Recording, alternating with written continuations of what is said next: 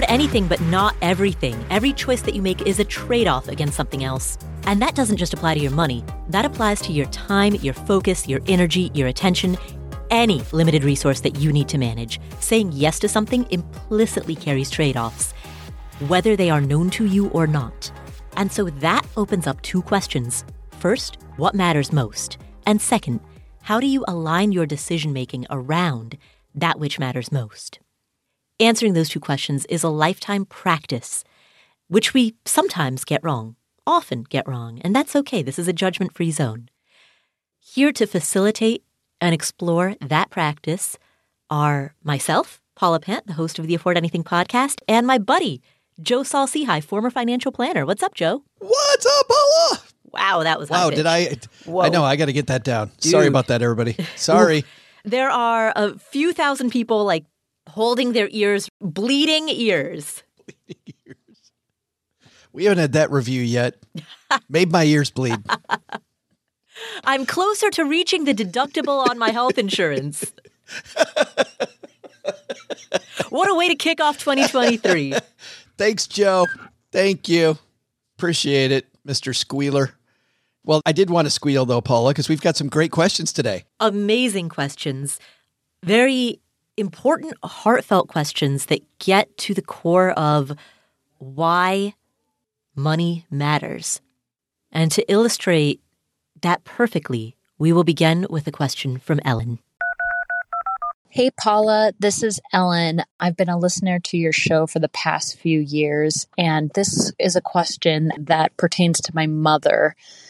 My father died a couple weeks ago unexpectedly, and though my parents were separated, they were still married, and my father managed all of the money, and they also have a couple different properties. Certainly an enviable situation, but my mom is really struggling, and I'm trying to help her, and I'm trying to figure out the best path forward. She has a job that will pay her salary basically until she dies, and it's a good salary, and so she makes a fair bit of money, but she also spends a lot of money, and her level of kind of understanding about online banking is very rudimentary. I didn't even realize that she didn't know how to log in to her checking account.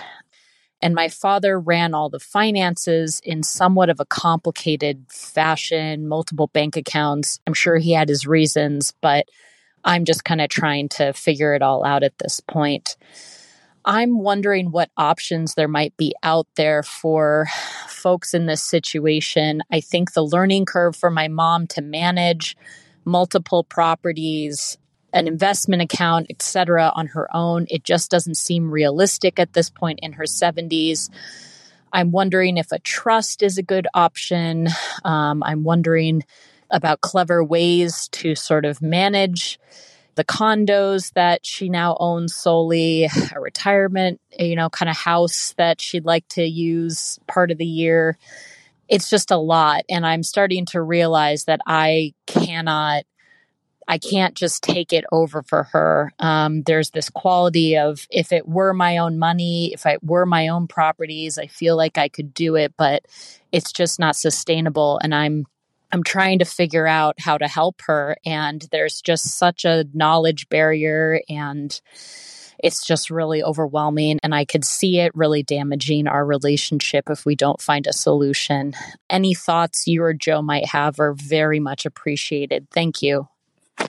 Ellen, thank you so much for asking that question. And first and foremost, I'm so sorry to hear about the loss of your father. As hard of a time as this is for you, for your mom, for everyone in your family and everyone who loved your dad, for you to have the strength in this moment to look after your mother, to care about her finances, her well-being, that takes heroic resilience. I'm sorry to hear about your loss, and also very proud of you and admiring of you for the work that you're doing and the care that you're giving. To your question, There are a few big picture guidelines that I'd like to establish as a foundation. One, create as much simplicity as possible.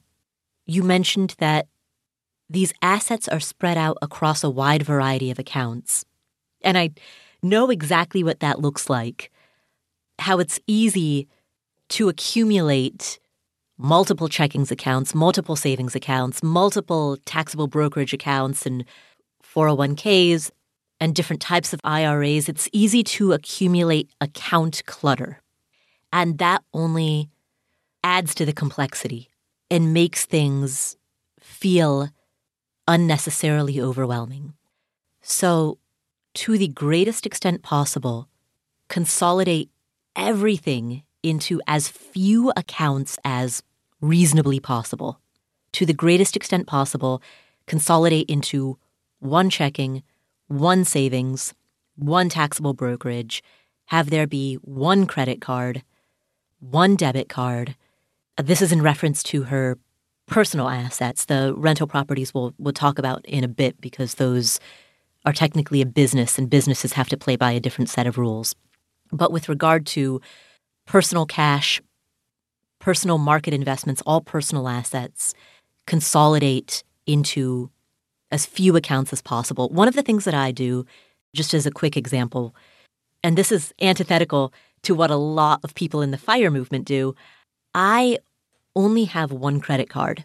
And a lot of people in the FIRE movement play the points and miles game where they have whole spreadsheets tracking all their different credit cards and all their accounts and the minimum spend that they need, blah, blah, blah, blah, blah. Man, that sounds exhausting. That sounds like a part-time job. Good for them if that's what they're into. If that's a great Friday night for them, awesome. That's your jam, go do it. But personally, for me in my life, having just one credit card so that when I'm trying to track my spending, I only have to look at one account statement, that creates a level of simplicity that I am happy to have. I think that's the message here, Paula. The message for Ellen's mother is that this doesn't have to be complex to get to her goal. You can have your assets very simply arranged and you can get there. As evidenced by our mutual friend, J.L. Collins, who talks about you can get there with one fund. Mm-hmm. Not the way that I would do it, by the way. However, his proof is, and this is what I love about J.L. Collins' work, is he proves that all this stuff that we get all worried about, all this complexity, we get so nervous. You can just go out there and do it. You can forget about buying the perfect fund, just buy the total market index, and you're going to be okay. You will be okay. Or just buy the Target Retirement 2020 or the Target Retirement 2030 if she wants to be a little bit more aggressive. I don't care which one. What I envision, she talked about a trust, maybe. She talked about it's so complex. There's so many things. What I would do is help her mom just make a spreadsheet and start with the easiest stuff to understand first, like you referenced the checking and the savings account. Make those simple first. Mm-hmm. And then just take it piece by piece. The other cool thing is it doesn't have to be all done tomorrow. It doesn't have to be done right away. So I would definitely do that. And I'd love to hear what you say about the property because my thought extends, Paula, to the property. She doesn't have to own this property, which is more complex, in her plan to reach financial independence. She can have much more of a passive approach and she'll be okay. So she can really, really make this simpler and still be in the right category for short-term and long-term needs. It can be a lot simpler. Right. So I'll talk about the property in a bit, but Joe, to echo what you said, I was struck when Ellen talked about the complexity of managing investments. There's really nothing to manage. Put everything into a Vanguard Target Date 2020 fund and you're done. Boom. You never have to think about it again. You can truly have a one fund portfolio. Oftentimes when I'm talking to new people who have never encountered personal finance before and who I can tell are avoiding making any contributions to a 401k because the whole thing just feels so overwhelming. Like 401k, what are these letters and numbers, right? When I encounter someone like that, right off the bat, I tell them, just put everything into a target date and let it go. Because so much of what we talk about in Nerdville on these podcasts, we're talking about the icing and not the cake, right? We're talking about the 20% of the 80-20. The bulk of what needs to happen in order to have a satisfactory financial life is very simple and very straightforward. And when we get into much of what we talk about on this podcast, when we get into optimization Nerdville, we're trying to eke another 2%, another 3%. It's like travel hackers who are trying to squeeze an extra business class ticket to Paris out of their spending. Sure, you can do that if you want to squeeze the lemon for all the juice it has, but that's not necessary. There's the concept of satisficers and maximizers. A satisficer, and no, that's not a mispronunciation. That's what the term is called. I don't know why. I've never heard it in any context other than that. But a satisficer is someone who has minimum criteria for what they're looking for, and the moment they find the first thing that meets their minimum criteria, they're like, cool, I'll take that. And they're done. That's it. And that's how they approach buying a couch, buying a car, choosing what city to live in. That's how they approach every decision in their life. Those are satisficers. By contrast, maximizers are people who painstakingly research the pros and cons of everything in order to try to find the quote-unquote best option. And what researchers have found is that satisficers actually end up happier with their decisions than maximizers do, largely because satisficers never second-guess their decisions, whereas maximizers are constantly, even after they've made the choice, constantly second-guessing themselves. Should I have? Should I not have? So in terms of overall life satisfaction, you can approach your finances like a satisficer. You don't need the quote-unquote best investments. Just pick something that's good enough and be done with it. There could be a continuum here too, Paula. I mean, not that her mom's not a satisficer. She may be or she may not be, but she hasn't done this in a long time. And maybe if she goes out and she starts making a few of her own financial moves that she hasn't made in a long time, she may find after a while or realize, wow, these, making a few mistakes, pressing a few wrong buttons isn't going to kill me. And then she can re-add more complexity to optimize a little more if she decides to do that. But first, people beginning playing a sport don't run the most complex plays. They start off with the basic things. And if you just give your mom the basics and she understands those, I think she's going to be better off. Can we talk just for a second too about her relationship with her mom before we get to the real estate? Because I think this is important as well. I think two things. Number one, I think it's going to be great for their relationship if, as they're doing this and they're making the portfolio simpler, mom handles as much as she possibly can herself so that she learns more quickly that it's okay to not understand the website at first. You're not going to get exactly what button to press. And she just gets used to the trails that we all follow. I mean, I was thinking the other day as I was turning on my computer, how I do so many things just because I've done it 500 times, right? I know to press this button. I know to go there. I've been to this website. Oh, I used to not remember this thing, but now I've been there so many times that I know this. Like the more mom does it herself and maybe messes a few things up and finds out that that's okay, then I think that's great. And plus, I think it also changes that relationship where mom's not leaning on daughter as much for this stuff that seems maybe right now very foreign.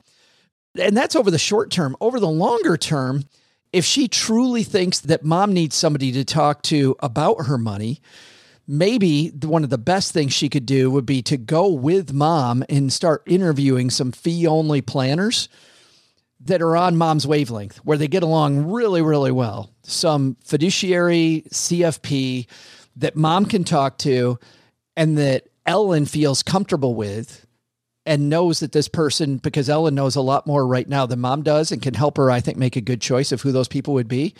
I think that might be a gift that helps their relationship as well. Yeah, if they think one is necessary. They may or may not. Well, I think always, because I'll push back on this one, I think always having smart people in your corner is important. And I know especially a lot of us that continue to ask the question, are you smart enough to do this yourself? I believe they're asking the wrong question. I think we always want to surround ourselves with smart people. And if Ellen thinks that she shouldn't be that person, then helping her find good people for mom to surround herself with so that she's still making good decisions over time, I think she should definitely do that. Joe, I'm going to push back on that a little because I think that introduces another level of complexity to this whole equation. Right now, the goal is to reduce complexity, to create simplicity. Choosing a good financial planner is itself a skill set and a very difficult one, right? Choosing who's to be on your team is a difficult skill. I didn't say we do this now. Did I insinuate that we do this right now?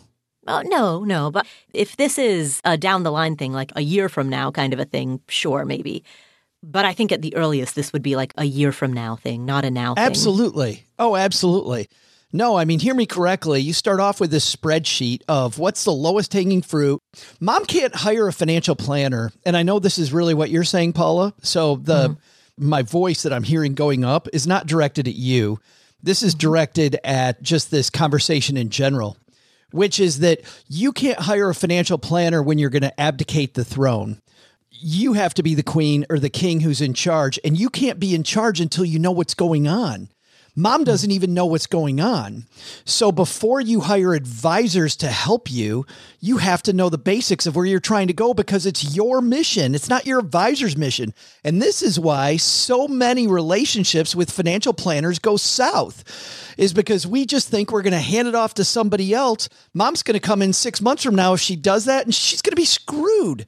She's going to have to accept what this person says is the truth because she doesn't even know how any of this stuff works. So I'm not even talking about a year. This has got to be after mom has a basic understanding of what her actual plan is, how the stuff works, where she goes. But she still is going to need smart people around her. And if it affects the relationship that Ellen is having with her mom, I think a gift of helping her find those people when she's ready is a fantastic gift that she can give to her as somebody who knows more than mom does. I think it's a huge gift to give her. Sure. Yeah. I'm with you there, but this is step number 99. First, we've got to go through steps 1 through 98. My point bringing that up right now, Paula, was just, I said, can we address this relationship problem that Ellen said she has with her mom? I think that's the solution. Get Ellen out of it in 2 ways. Number 1, let mom do things herself and make mistakes and realize those won't kill her. Number 2, help her find a team that doesn't include her. See, my approach to the relationship element of the question is approach this. And Ellen, I'm hoping that you and your mom live in the same city or in the same vicinity as one another. I'm hoping that you live close enough to at least be able to make weekend visits because in-person interaction is going to make this a lot easier. But approach this as though you are teaching a child or a teenager about money. And I know that comes off as sounding patronizing. That's not something that we normally hear. But when I say child or teenager, what I truly mean is a beginner, because that's what your mom is. Your mom is a beginner. And sometimes when we're teaching adults, it can be difficult to recognize that that adult is a beginner, particularly if that adult is older than us, particularly if they're a generation older than us, a parent. But by flipping the script, sort of inverting that parent-child relationship and parenting your parents, saying, hey, you know what, I'm going to approach you with the patience that I would give to a child who I'm teaching this skill set to for the first time.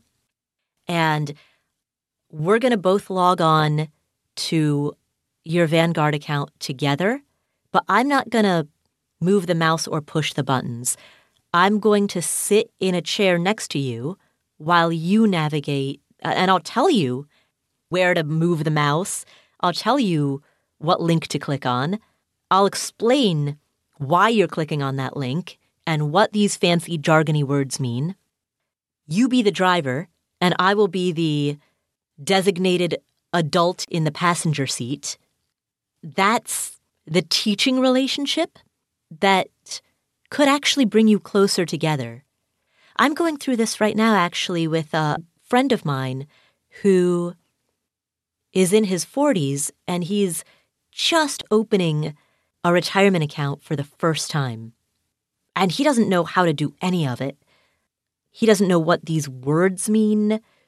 What does vested mean? What is a contribution? What's the difference between the account itself and the investments, the underlying investments inside of that account? And so I just sit next to him while he navigates this on a website. And I do exactly that. I'm like, click here. Okay, now see that pie chart? This is what that pie chart is trying to say. And so every element that we see on the website becomes a jumping off point for discussion. And we keep it as simple as possible. He's not invested in 15 different funds. I've put him in one, and that's it, and we're done. Could you imagine him going on for his first time and trying to buy 15 different funds? Whew. Like, seriously, you and I have talked about the efficient frontier and how important it can be for somebody who's an experienced investor. You can't start there with somebody who's brand new. Hey, I've got these 8 different things. 8. Like, just imagine 8. I just found out what a mutual fund is. Like, how, really? 8. Right. Well, I mean, it's like your sports analogy. If you're learning a new sport for the first time, you don't try to execute a complex play. I went ice skating last weekend. I don't know how to ice skate. Literally, my first lap, I was clutching the railing the entire time, right? Yeah. So my friends were great. They were holding my hand and guiding me across the rink, but I do not know how to ice skate. If left to my own devices, I would fall on my butt on the ice. That is not the time to be instructing someone on how to make spins or turns, right? I've got to learn how to get from point A to point B without holding onto the railing first. And eventually, once I learn how to do that, then I can graduate to more complex things. That's fabulous. There's so many analogies there. Like the first time that you glide on ice skates across the ice and you don't know how to stop. You experienced this last week then. You're sure you're going to die. Fortunately, I was at all times either holding onto a railing or holding onto a friend's hand. Oh, so you still alone. Have that to go. You still have that coming. Oh, wait until you glide for the first time, Paula. It is terrifying. You're going right at people and you're trusting that they know what they're going to do, or you're about to hug somebody inadvertently, maybe get kicked out of the ring. And you think then, about somebody's first time going through a down market, or somebody's first time opening up a Roth IRA, or somebody's first time doing all this. And it can be terrifying. You're like, well, what if I need this money later? What if I put it in and it all goes to zero, And the more you know about how markets work and exchange traded funds work or mutual funds, the more it's not going to go to zero. And if it does, how safe is your FDIC insurance? Like none of it's safe if this goes to zero, but you don't know that at first. So starting with one. Yeah. One checking account, one savings account, one investment brokerage house, one fund inside of the account. Do not introduce any complexity unless that complexity is absolutely necessary, which means, Ellen, for you, undoing all of the complexity that has already been created. The clutter, as it were. Fund clutter, account clutter. This is a decluttering act. It totally is. Wasn't that the first thing you thought when you heard Ellen's question? Yeah. Well, I mean, I relate to it because I have so much account clutter myself. I have drawn it on a whiteboard. I've whiteboarded on one column a list of all accounts and on another where those accounts pay into and where they go. And the whole thing looks like a big tangle of spaghetti. It's so fun. It's like going through a closet or weeding a garden. Ellen, related to the rental properties, my recommendation would be hire a property manager who will look after those properties. I don't know if all of them are in the same location or not, but hire as few property managers as possible, meaning if all of them are in Cincinnati, then great, you only need one property manager because they're all in Cincinnati, versus if half of them are in Cincinnati and half of them are in Cleveland, then that adds to the complexity because now you need two. Likewise, if the properties are in LLCs, you truly only need one LLC per state.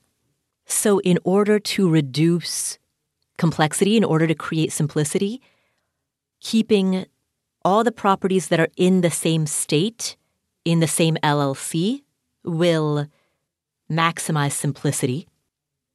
And then in order to keep those funds separate, because they're business funds, so they need to be kept separate, one business checking account, which has one debit card associated with it. All the income goes into that business checking account. All of the expenses associated with the property come out of that business checking account with the debit card or with the checkbook. And that's it. No more additional complexity beyond that. Property manager that's handling it, one account to capture all the revenue, link that account to QuickBooks, hire a bookkeeper to reconcile QuickBooks, hire an accountant to do the taxes. And that's how you make that as simple and as hands-off as possible. You'd mentioned a trust. Joe, I'm curious what you're going to think about this. A trust, I think, will only increase complexity. It'll only make things worse. I don't see any reason to have a trust unless you're worried about some family member coming after the assets and you're trying to protect the assets. I don't see any reason to have a trust. To me, that's just going to drastically increase the headache factor. Yeah, I don't know what the family situation is like. And I also don't know what the total value of assets add up to. There's certainly, if it's in the tens of millions of dollars, which I think for most of the Stacking Benjamins and Afford Anything audiences put together, there's going to still be very few people. I think it's 1 in 700 people, Paula, I read earlier today, have an estate planning problem based on the value of their assets. So if it's 1 in every 700 people listening to the show might have an estate planning problem. I think if that is the case, though, then definitely get a trust. If not, I think she can put beneficiaries on all of her accounts and make sure that the right things happen.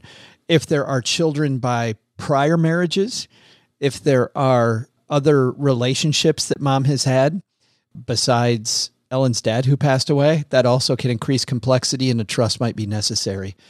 But if it's straightforward, I agree with you. Put beneficiaries on everything. And I also think, even if you think that a trust is necessary, doing the spreadsheet stuff first and getting mom involved and lit up and in charge of her situation first, while you have just beneficiaries on everything to make sure there's a smooth transition while she's going through all this, is a much better place to start. Mm. One last thing that I'll say, a major area of vulnerability that you and your mom will both want to be extremely hypervigilant about, and I don't mean to end this on a negative note, are scams targeting senior citizens, scams targeting the elderly. If you Google elderly financial scams, you will find many articles, including trusted resources like FBI.gov, AARP.org. Look for articles there. They've got a lot of stats. They've got descriptions of some of the most common elderly scams. There's one called the grandparent scam. There are telemarketing scams. But there are, unfortunately, an enormous number of scams that target people over the age of 65. Especially when someone is grieving, when someone is dealing with a lot of complexity, dealing with topics that they don't fully understand, those increase vulnerability. One thing to note is that when scammers contact you or contact your mom, in order to close the deal, as it were, a scammer will create a sense of urgency.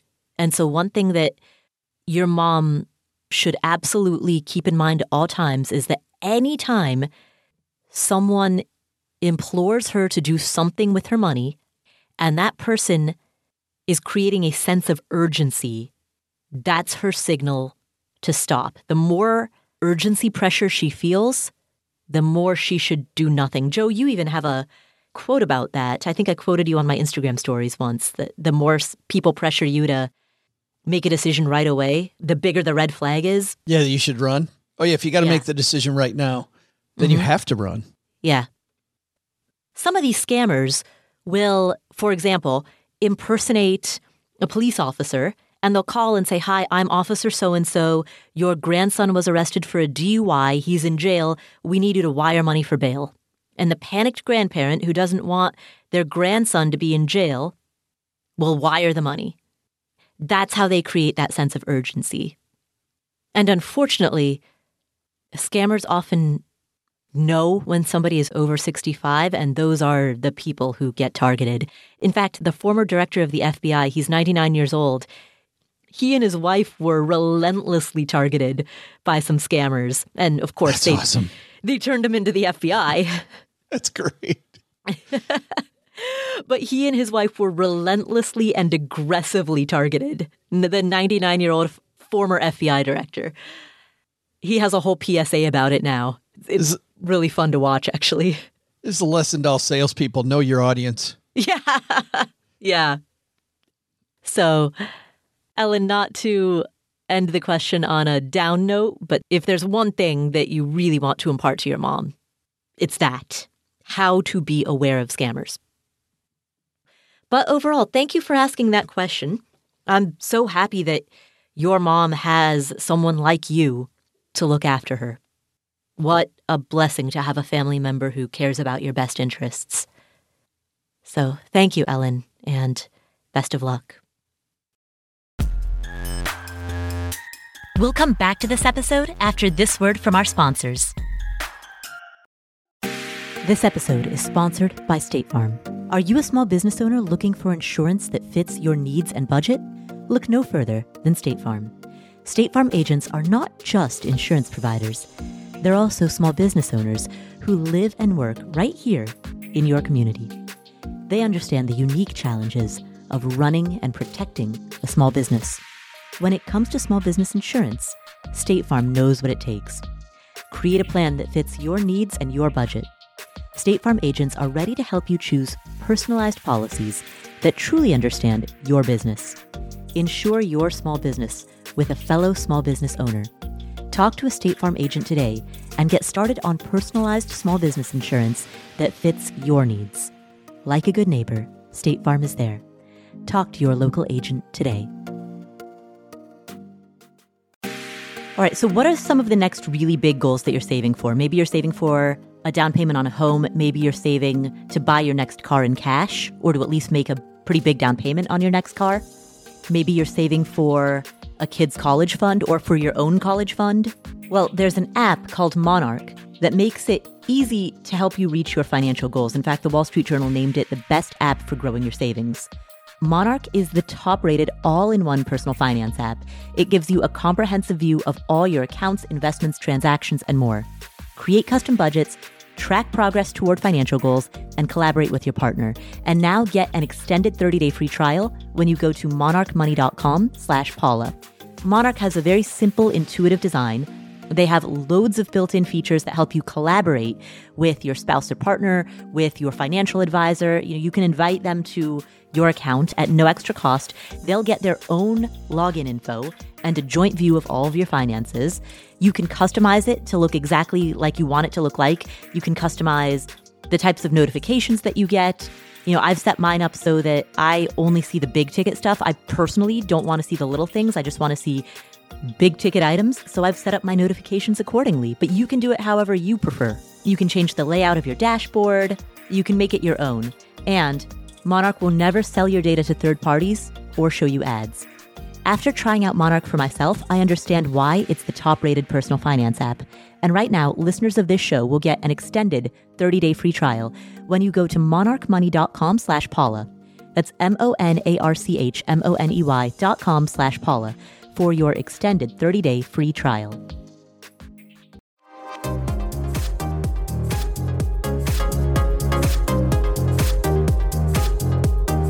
Our next question comes from Mike. Hello, Paula and Joe. My name is Mike, and I have a question about buying into an existing business. I've been offered a job by an old coworker that I deeply respect and have a great relationship with. He started his own business in the engineering services sector about 8 years ago. He says he is very busy and growing steadily, and expressed he thinks there's lots of room to grow in size and revenue with existing and new clients, and is close to hitting the $1 million annual revenue mark. The small business is a limited liability corporation and currently has a few employees with plans to hire a couple more, including myself. In our casual talks, he brought up the idea of buying into his company, presumably slowly by setting aside portions of my paycheck rather than a lump sum. I'll be making somewhere around $120,000 per year salary, for reference, which is similar to my current one. It seems simple at first glance, but obviously it may be complicated when considering legal, financial, and professional and relationship perspectives. I have zero experience in business ownership, much less buying into an existing one, so I'm hoping you can provide some general advice and recommendations for my potential situation. What are some questions I should ask him? Is there outside professional or personal support I should find? Are there books or online courses you recommend? Some specific questions I'm starting to come up with include, is there a structure for buying in that works best? How do I protect myself and my own assets?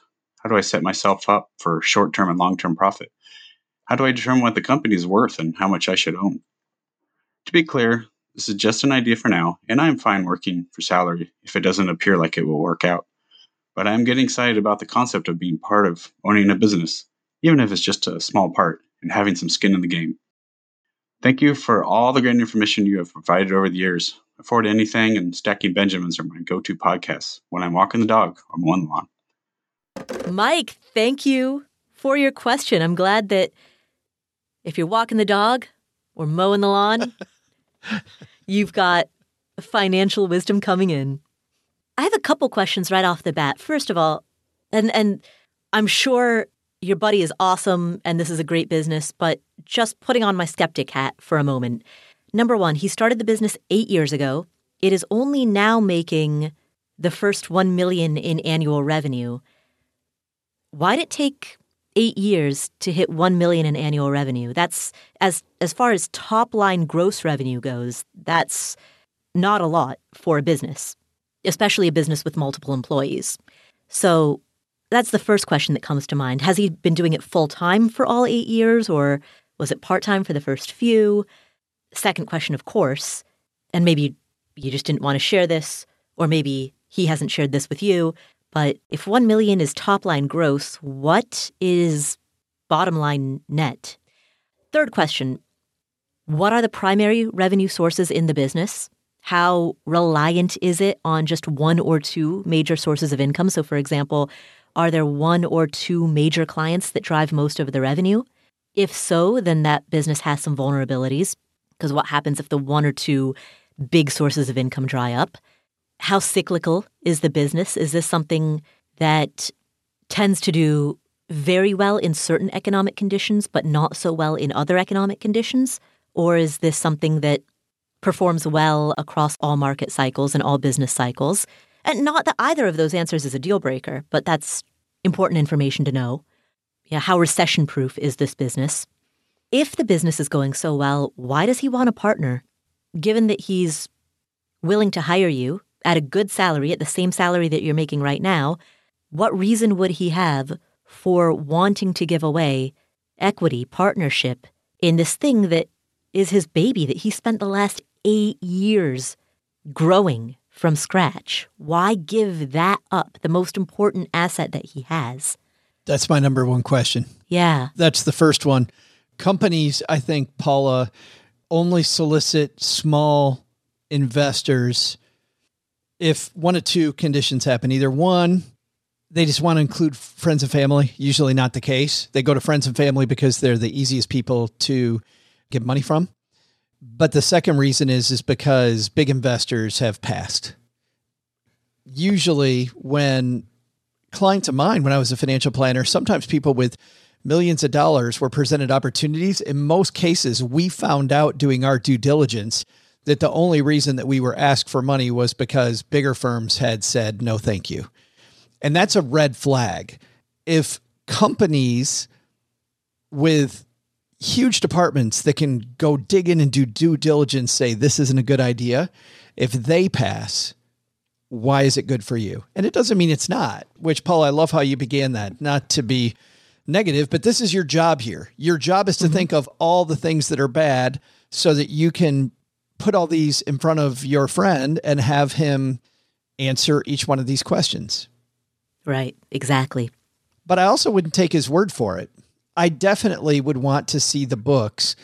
And I love what you said about the business being cyclical and about where revenue comes from.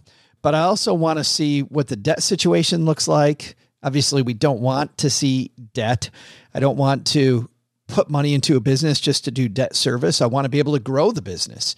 And then number two is I want to see then also free cash flow that is every month, because that also gives you room to expand. So the first way I would answer Mike's question about what does he need to know, I'd want to sit down with a CPA, somebody that knows how to look at the books, and help Mike learn how to read the books. I had a great discussion with Sharon Lecter, who's the co-author of Rich Dad, Poor Dad. And Sharon had this wonderful phrase that I totally agree with, that accounting is just another language like Spanish or Italian. It's just another language. And when you start learning some of this language, you'll know it forever, like riding a bike. But then second, you can then discern problems or opportunities that you couldn't before you knew that language. So learning how to read that language will give a lifetime of better investing to Mike. Yeah. You know, I'd go one step further. So I took an accounting class last fall. It was absolutely fantastic. Mike, I would strongly recommend, you don't necessarily have to take a class. Go to YouTube. There are some amazing accounting channels on YouTube. That's where all the fun people on YouTube go. Honestly, there's some pretty fun ones out there. There's one, what's his name? Is it Accounting Tools? Let me find it. He has the greatest YouTube thumbnails I have ever seen. Oh my goodness. Like, I watch his videos partly for accounting and partly just as a tutorial on how to make great thumbnails. I've definitely known some people in accounting who are tools. Ha, ha, ha, ha, ha. Accounting. Says a guy, by the way, who was a financial planner for a long time. So accountants, you can bring it back at me. That's fine. All right. Accounting stuff. Accounting stuff on YouTube. 510,000 subscribers. Sweet. Oh, that's awesome. Right? That's fabulous. Yeah, I would binge this YouTube channel for a weekend. Mike, do that before you make any moves. And then start a side hustle as a graphic designer based on what you've learned from watching this guy's thumbnails. Wow. I mean, I can answer another of Mike's questions. He said, how do I protect myself and my assets?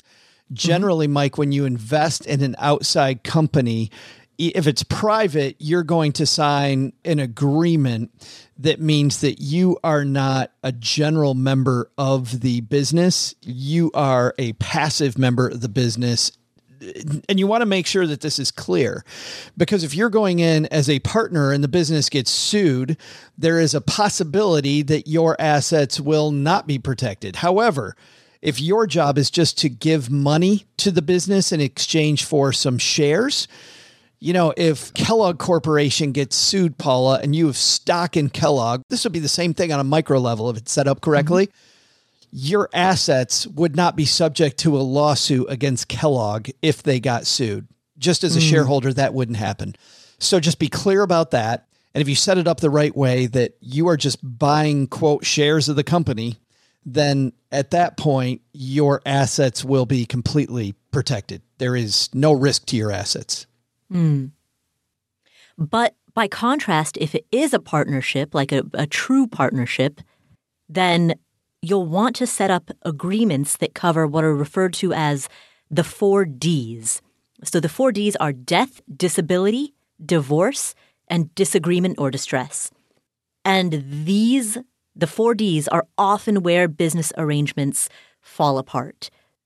Death, for example. Imagine one of the two of you passes away and your heirs or beneficiaries receive your share of the business. Great. Does that mean that the surviving person now has a business partnership with the heirs or beneficiaries of the one who passed away? So does that mean, for example, that suddenly your business partner is that guy's kid or that guy's niece or nephew? Or does it mean that you now have to buy out that person, which means you have to come up with the funds to buy out that person, right? Does it mean that you now are faced with a liquidity crisis because suddenly you're forced to come up with the money to buy that person out? Or does it mean that the heirs and beneficiaries are entitled to sell their share to some other third party, and so now you're suddenly a business partner with random Alan from Kansas whom you've never met before, right? That's what can happen with, and frankly, I've used death as the example, but the same thing can happen with divorce.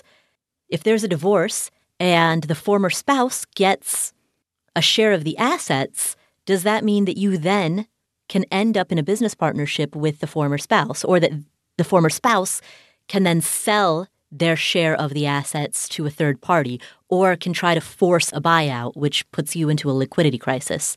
So you'll want airtight agreements that govern death and divorce and disability. What happens if one of the two of you becomes so incapacitated that you're unable to work? How long does the other person cover until the other person eventually runs out of patience and says, you know what, I've covered for you for a year so far. I can't keep doing this. I need to force a buyout, right? What happens in that situation? You'll want to create airtight agreements that govern the 4Ds: death, disability, divorce, and disagreement. And the fact that that explanation took a long time, Mike, is why I would opt to own the stock. Now, the good news is if you do end up in a partnership, then you have a say on how the company's run. And I don't know what type of dynamic that changes, because you said that you're going to go work in this company. How does it change the dynamic if this person's your partner as well? Because I think there's also an emotional game there, Paula. There might be a power dynamic. This guy's been running the company alone for 8 years. Now Mike is a partner and owner of the company and starts exerting some of that ownership interest to say, I don't like the way we're doing things. You begin to maybe create some possibilities for animosity. Paul, there's one other piece of this equation that Mike asked, which is also interesting for anybody who might be thinking about buying into a business, and that is short-term profit and long-term profit.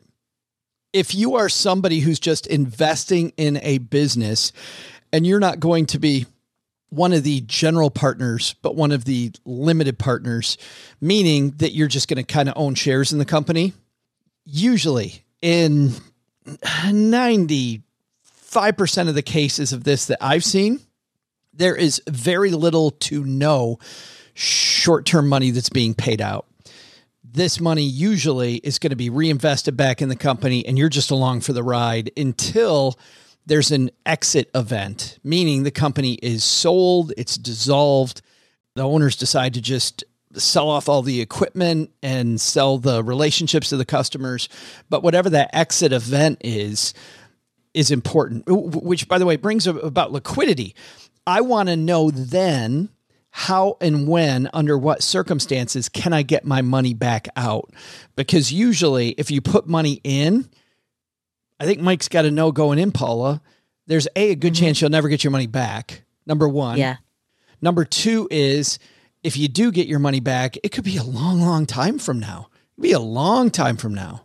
Yeah. The only reason that you would put money in is if you're expecting outsized returns greater than what you could get in an index fund, and you are willing and able to accept a lack of liquidity in exchange for those funds. And toward that end, Paula, because I think you make a great point, toward that end, entrepreneurs will always be happy to show you their projections of where they're headed. Entrepreneurs, and I'm one, and Paula, you're one. Entrepreneurs generally are optimists.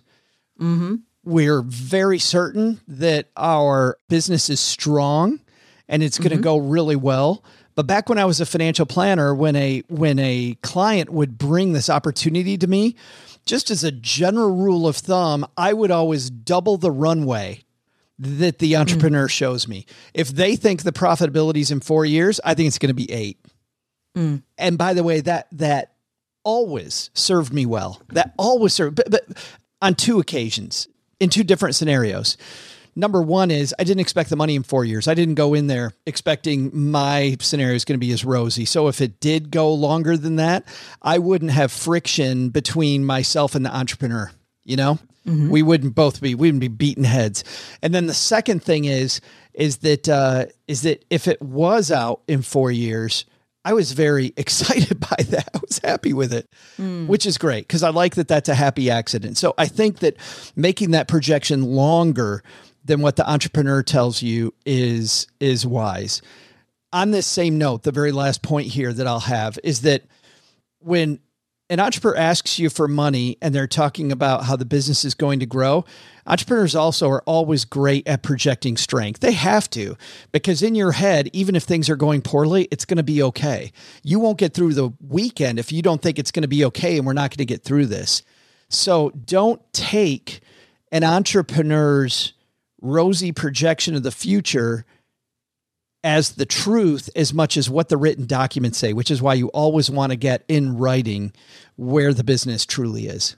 And looking at the past is the best way to make approximations for the future on your own. So take a look at the past 8 years, or at least the past 4 years of tax returns.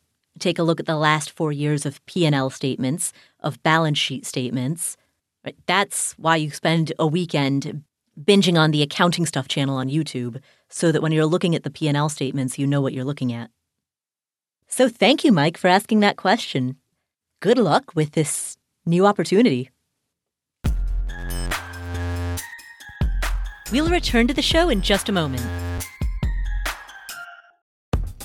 We're driven by the search for better, but when it comes to hiring, the best way to search for a candidate isn't to search, it's to match. And you can do that with Indeed. Indeed is a matching and hiring platform that has over 350 million global monthly visitors. It allows you to schedule, screen, and message so that you can connect with candidates faster. And beyond just hiring faster, 93% of employers agree that Indeed delivers the highest quality matches compared to other job sites. They leverage over 140 million qualifications and preferences every day, which means Indeed's matching engine is constantly learning from your preferences. Whenever I hire somebody inside of Afford Anything, I'm doing so because we are already overloaded with work. We have way too much on our plates, and so we need to hire so that somebody can start taking some of that stuff off of our plates. But hiring itself is added workload on top of already busy workload. So it's great to have a platform like Indeed that helps you hire faster and find higher quality matches. And listeners of this show will get a $75 sponsored job credit to get your jobs more visibility at Indeed.com/Paula. Just go to Indeed.com/Paula right now and support our show by saying you heard about Indeed on this podcast. Indeed.com/Paula. Terms and conditions apply. Need to hire? You need Indeed. 10 seconds on the clock. How many things can you name that are always growing? Like your hair, your net worth, I hope. Your income, your investment portfolio. Again, I hope. Hey, how about the revenue in the business that you run on Shopify? Shopify is the global commerce platform that helps you sell at every stage of your business, whether you just started or whether you've been in business for 10 years. Whether you're selling accounting textbooks or windshield wiper repair kits, and whether you're selling in person or online. If you're online, know that Shopify has the internet's best converting checkout, 36% better on average compared to other leading commerce platforms. And you can leverage AI with Shopify Magic, an AI-powered all-star. Now, what I like about Shopify is that it's there for you whether you are just beginning or whether you are doing your first million in revenue, your first dollar to your first million plus. Shopify powers 10% of all e-commerce in the US. They have award-winning help. And businesses that grow with Shopify. So sign up for a $1 per month trial period at shopify.com/Paula, all lowercase. Go to shopify.com/Paula now to grow your business, no matter what stage you're in. Shopify.com/Paula. When you need mealtime inspiration, it's worth shopping Kroger, where you'll find over 30,000 mouth-watering choices that excite your inner foodie. And no matter what tasty choice you make, you'll enjoy our everyday low prices, plus extra ways to save, like digital coupons worth over $600 each week. You can also save up to $1 off per gallon at the pump with fuel points. More savings and more inspiring flavors make shopping Kroger worth it every time. Kroger, fresh for everyone. Fuel restrictions apply.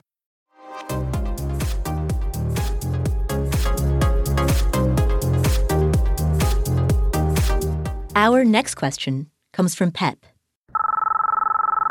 Hey, Paula and Joe, Pep here. I am wondering what happens when a public company goes private. I am one of the high-tech people who've been given RSUs, and the company is probably going to get bought, or a private equity firm is going to come in and take them back private. And I'm just wondering what's going to happen to all of those RSUs that I never sold. Am I going to completely take a loss? And how do people with a lot of stock, when that happens, are they forced to just, sell it and walk away with short-term gains if that's what happens, and they're just left to deal with the fallout from a tax perspective? Any insight into, not that I have control over what's going to happen, because I don't, but I'm just wondering, I'm trying to wrap my brain around it and trying to plan for the future. So I'd love to hear what you guys know about companies that are private or companies public going private. Sounds like someone works at Twitter. What, too soon? Is that too soon, Paula? I know, right? Yeah. This is a great question, Paula, and I will always begin the way I think that everyone should begin. You have plan documents related to your RSU plan, and those are going to define everything for you. But I can also answer this question a little more generally by saying that in most cases, this is the way that it works. So I just want to preface it that way. The good news is that when your company is acquired and goes private, all the shareholders need to be bought out. So the first thing you need to know is whether your RSUs, your restricted stock units, are vested now, or if they're not vested. If they are vested right now, well, then that's fantastic news, because then you now own stock units in the company, and you will receive one of two things. And it largely follows the same things that regular shareholders get. You'll either get a cash buyout, or if it was an acquisition for shares of stock, you will get those shares traded for shares in the new company. And sometimes it's a combination of both of those. You'll get some cash and some stock. That may create a taxable event.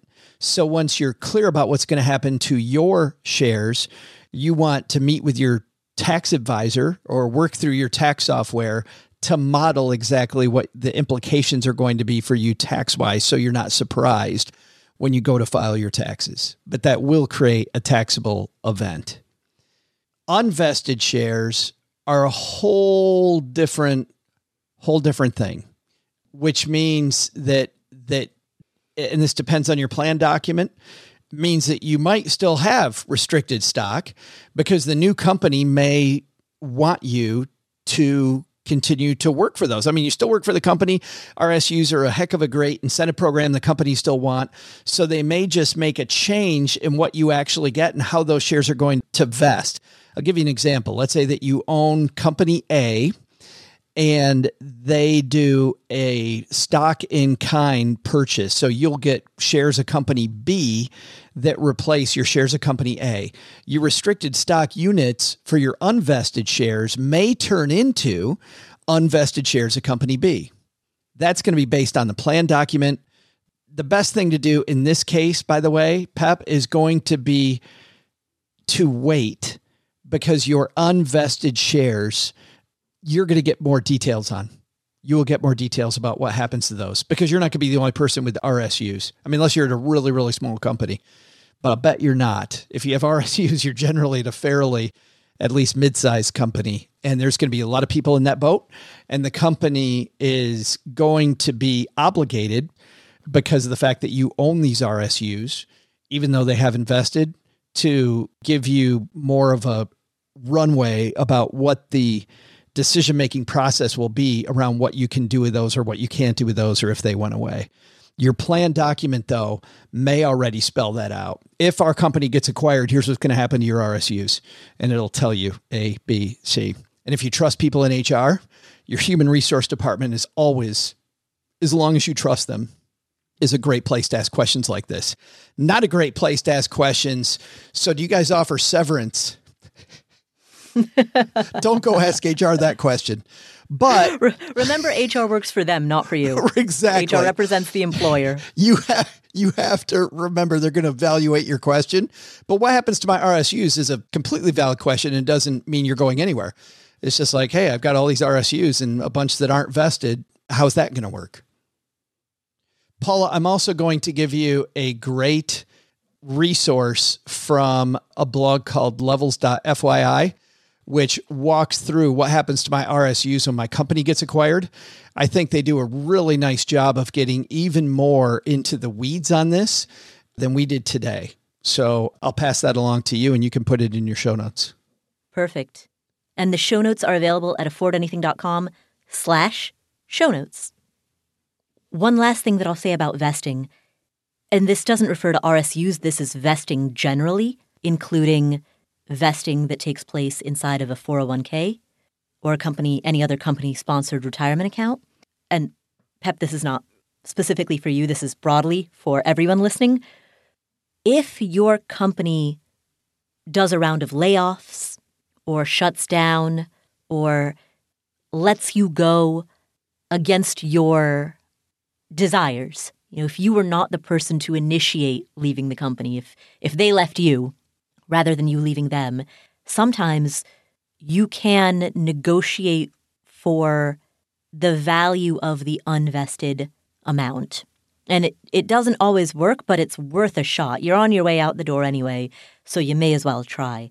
I have known people in the past who have done that, who have been laid off, and in the span of that layoff, they've emailed the company and said, hey, the purpose of vesting is for the company to give me an incentive to stick around. My intention was to stick around. Y'all broke up with me.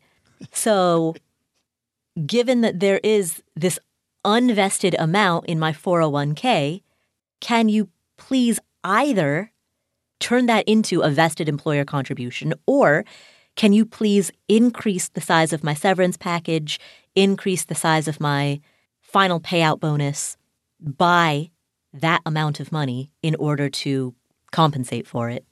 And I've known cases in which that has worked.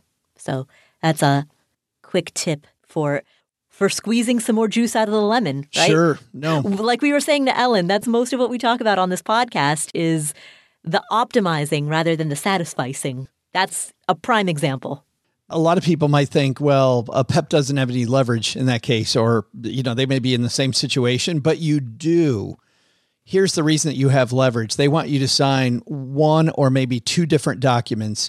They want you to sign either a non-disparaging, hold harmless agreement that, hey, I'm gone.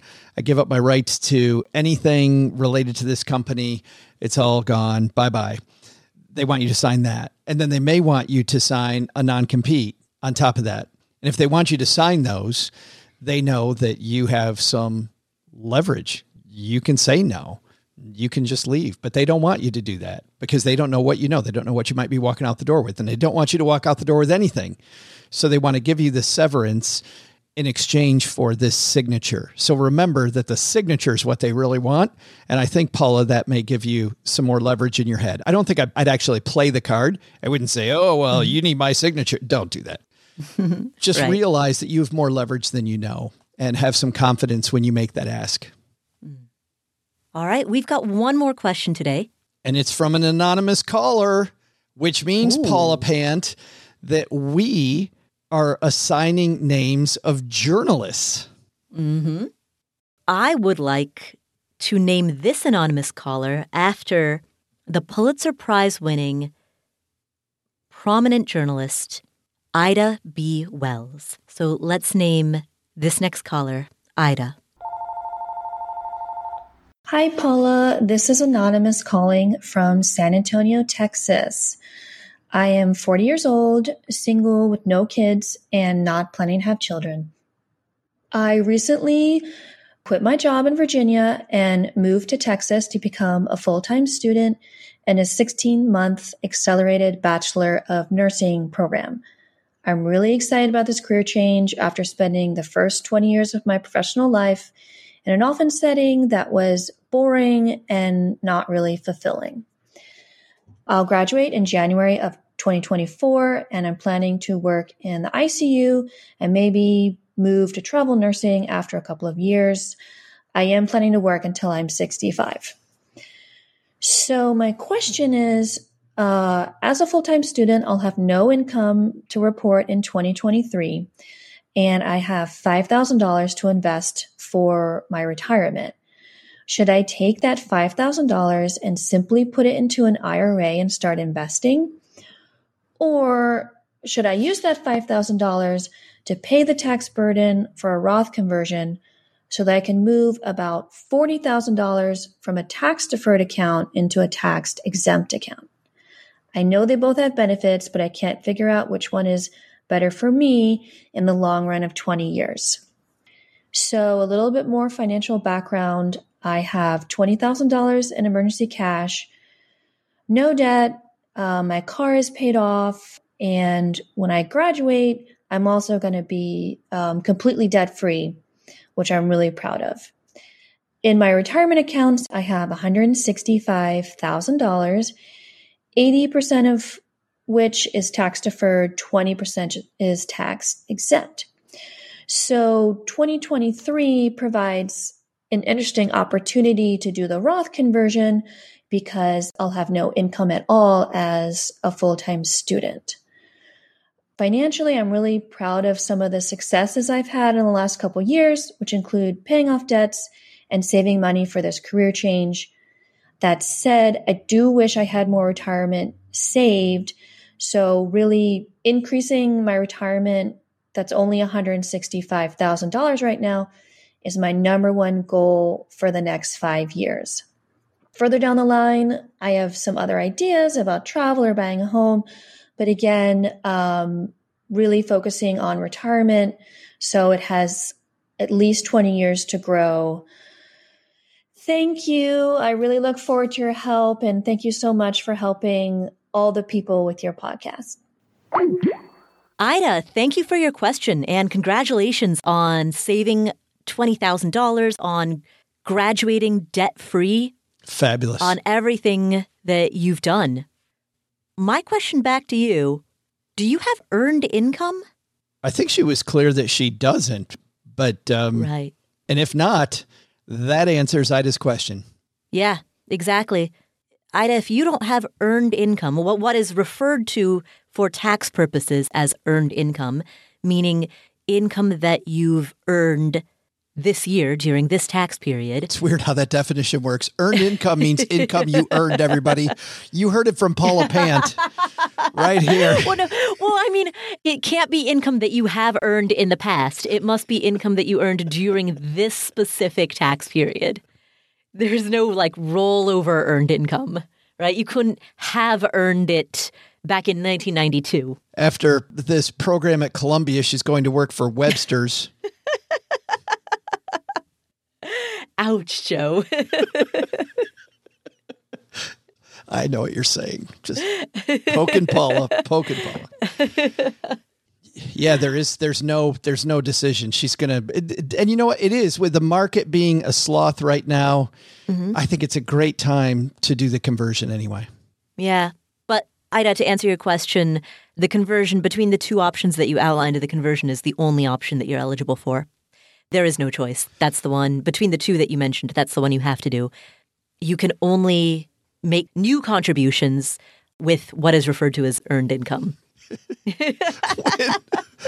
when she mentioned this, the only thought I had, and I'm sure you might too, Paula, is this is the one time if you're in school, who knows what's going to happen. So I would ask a question about the emergency fund first, make sure that that is more than adequately compensated for, because this is the time when she might end up having to take on debt if she uses this money to pay the tax instead of leaving it for a time when she's not going to have any income. Usually I'm all about it. I would just ask that question first. And if she's fine on her emergency fund, then go do it. Well, that was an easy question. Bam. Did we win the Pulitzer too? I don't think we've quite hit Pulitzer caliber yet. No. 1 star for this whole Pulitzer thing. Something to aspire to. Probably. The Pulitzer people, call our people, please. Is that how it works, Paula? The Pulitzer people call our people? No. You have to submit to the Pulitzer committee. You can, though. I mean, this is a podcast. You have a podcast. They'll take podcast submissions. Oh, there it is. It's right there, Paula. I just don't think, I can't speak for your show, but I haven't yet done anything exactly worthy enough. Have you heard the to jokes? Even constitute a submission. Have you heard the jokes we make on my show?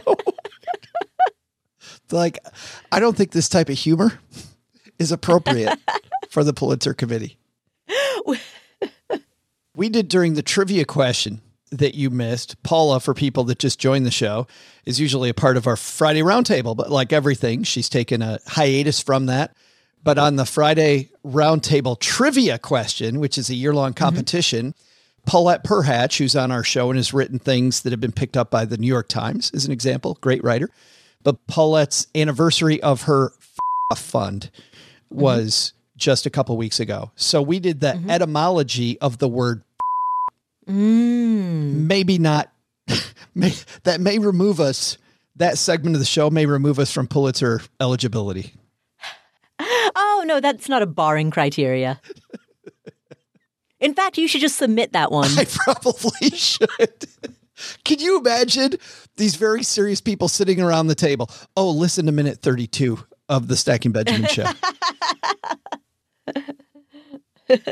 Give them a good laugh. Yeah. You know what's funny, Joe? I am sitting in the Pulitzer building right now as we record this. Oh, there's a flex. No, that's just the name of the building. Look where I'm sitting. It's simply the name of the building. That is cool, though, isn't it? The room where the committee meets is 2 floors down. No, but it still is really cool. It is. It is cool. To be around that much history and that many people who've done so many phenomenal things in journalism has got to be just a rush. Like, and around so many people that are moving in that business and really, truly show you what professionalism's all about. It's got to be great. Yeah. Just great. It's amazing. Some of my professors that are people who I've known their reputations for years. And so I'm a little almost celebrity starstruck by the fact that these people who are so renowned in the field are sitting 10 feet away from me. I have a question. Do you think it would help if you're not sure about like your class project or the term paper to ask for the autograph just before you turn it in? No. Next question. That was an easy one. Wouldn't that be great, though? I'm a big fan, by the way. Here's my paper.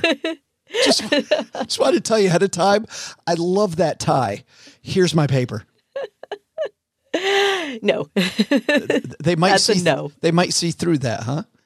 Yeah. We're a skeptical bunch. Speaking of skepticism, Joe, where can people listen to your show? Well, as they just heard, they could hear all kinds of scintillating, deep conversations on the Stacking Benjamin show every Monday, Wednesday, Friday. We seriously do have some, as you know, Paula, have some serious and deep conversations, but we also laugh a lot, like we do here. Absolutely. Well, thank you for tuning in.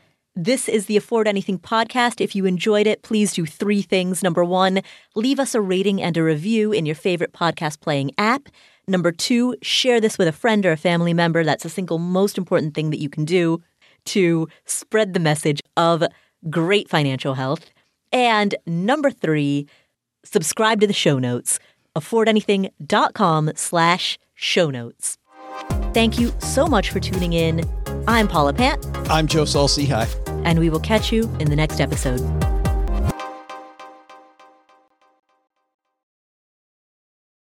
Here is an important disclaimer. There's a distinction between financial media and financial advice. Financial media includes everything that you read on the internet, hear on a podcast, see on social media that relates to finance. All of this is financial media.